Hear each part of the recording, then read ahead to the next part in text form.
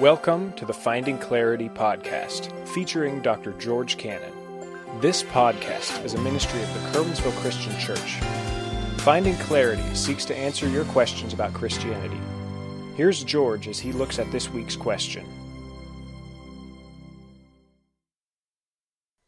Welcome to the Finding Clarity podcast. This is George Cannon, and you are listening to episode 45.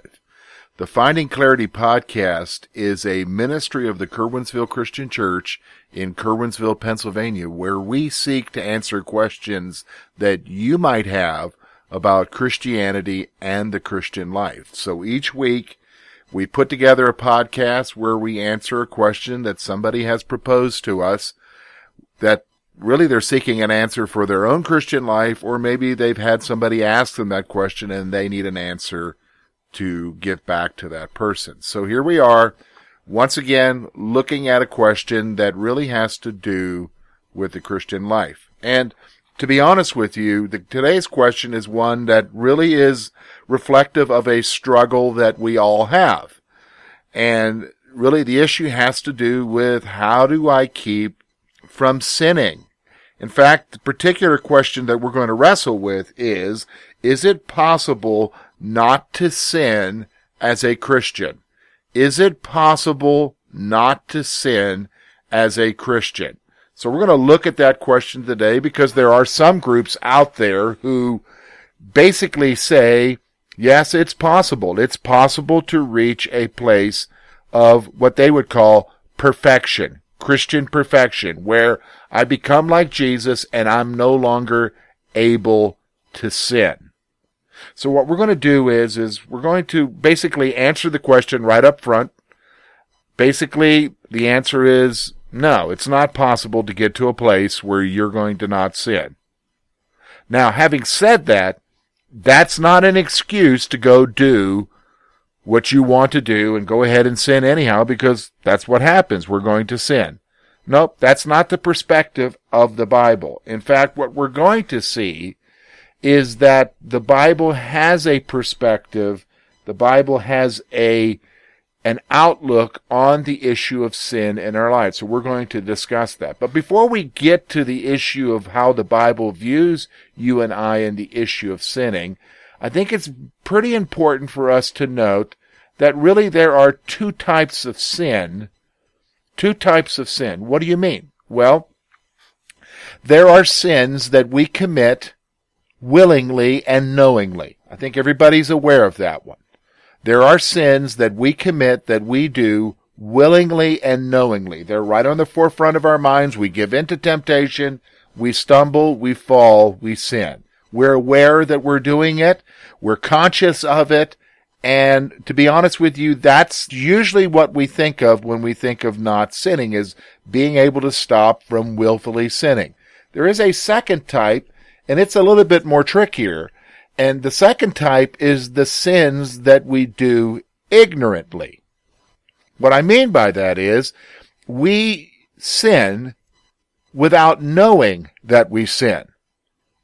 It's possible for you to sin and not know that you're sinning. In fact, most of the Old Testament sacrifices were made for the sins that we did unknowingly. So the reality is that sin is very much a part of our lives. We're going to sin. But you say, okay, now wait a minute, George. When I read the Bible, it's telling me a standard of holiness, that I'm to be like holy as God is holy, and I need to stop sinning. I've got numerous passages that point to that. How can you say that it's not possible not to sin? Well, let me give you the perspective of Paul.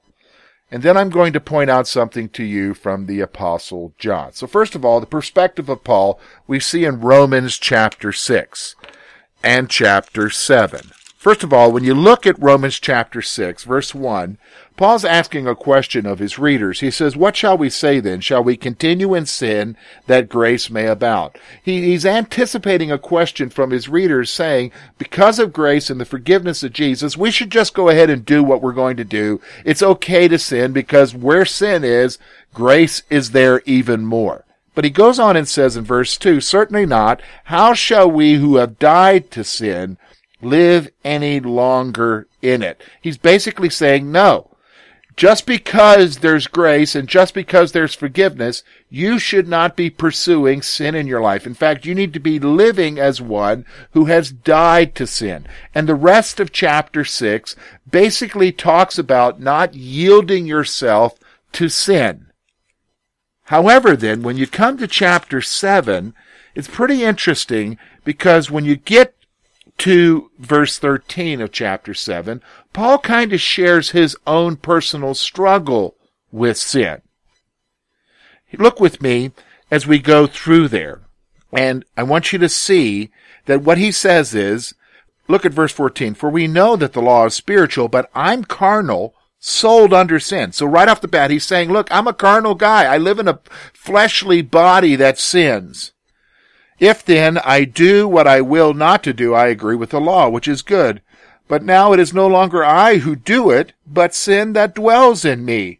For I know that in me, that is in my flesh, nothing good dwells. For to will is present with me, but how to perform what is good I do not find. Listen to verse 19. For the good that I will to do, I do not. But the evil that I will not to do, I practice. He's basically saying the thing that I want to do, I don't do it. But the thing that I don't want to do, meaning the sin, I just end up doing it all the time. And so there's frustration there. And listen, look at verse 24, and I think this pretty much sums up the attitude. O wretched man that I am, who will deliver me from this body of death? That's his struggle with sin. But here's what he's saying. Look at verse 25. I thank God through Jesus Christ. Now, if you go over to 1 John chapter 2, verses 1 and 2, the Apostle John basically is kind of saying the same thing that Paul's saying. Look at what he says here. My little children, these things I write to you that you may not sin. Isn't that what Paul was saying? Don't continue in sin that grace may abound. Look, we're dead to sin. You don't need to be yielding your members to sin. Look at what John says. If anyone sins, we have an advocate with the Father, Jesus Christ the righteous. And he himself is the propitiation for our sins. And not only for ours only, but also for the whole world. Look, this is what the perspective of the Scripture is. God calls us to holiness. God calls us to stop sinning. God calls us to turn from sinning. God calls us to live our lives in such a way that we're not yielding our bodies to sin. However, the Bible recognizes that you and I are human beings. We're going to sin. We're going to sin willfully. We're going to sin ignorantly. But if you sin, listen, you need to grasp this reality. Jesus Christ already paid the penalty for your sin. He forgives you. And he is your advocate because he satisfied God's wrath. He was the atoning sacrifice, the propitiation for our sins, but not only for our sins, but for the whole world. So listen to me. Is it possible not to sin as a Christian? The answer is no.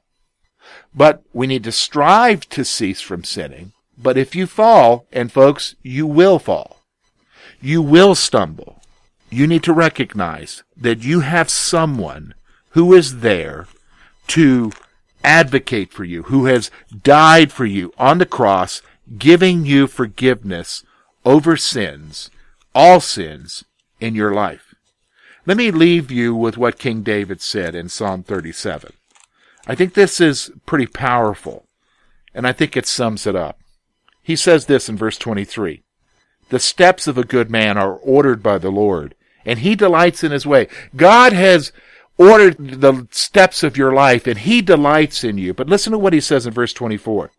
Though he fall, he shall not be utterly cast down, for the Lord upholds him with his hand. Folks, that's grace. That's forgiveness. That's life. Recognize that. Finding Clarity podcast is really an opportunity that we have at the Curwensville Christian Church to answer questions that you might have about Christianity. You're saying, well, George, I have a question. How can I get that to you? Well, there's several ways that you can do that. Number one, if you attend our service, you can always ask me the question or throw the question into the offering plate and somebody will get that to us. By the way, if you don't have a church home, we would encourage you to visit us here at the Curwensville Christian Church. We're located at 700 State Street, Curwensville, PA, and our service starts at 10:45. You don't need to worry about how you dress. We're a come-as-you-are church. We're just interested in you learning and knowing Jesus Christ. You can also contact us through our church webpage, curwensvillechristian.org. Just go to the contact page, and you will see a way there that you can get in touch with us and let us know what your question is. You can also find us on Facebook at facebook.com/findingclaritypodcast. In fact, we would encourage you to like the page so you can keep up with what's happening with the podcast and hear all of the episodes there. But while you're there, you can send a message to us. You can also write on our wall and say, hey, George, here's a question. Next week, we're going to look at another question concerning the Christian life, and it has to do with the Old Testament. And oftentimes I find that there is a struggle among Christians concerning what should they obey and what shouldn't they obey. So here's what we're going to look at next week. Do I need to obey the Old Testament law? Do I need to obey the Old Testament law? Until next week, take care.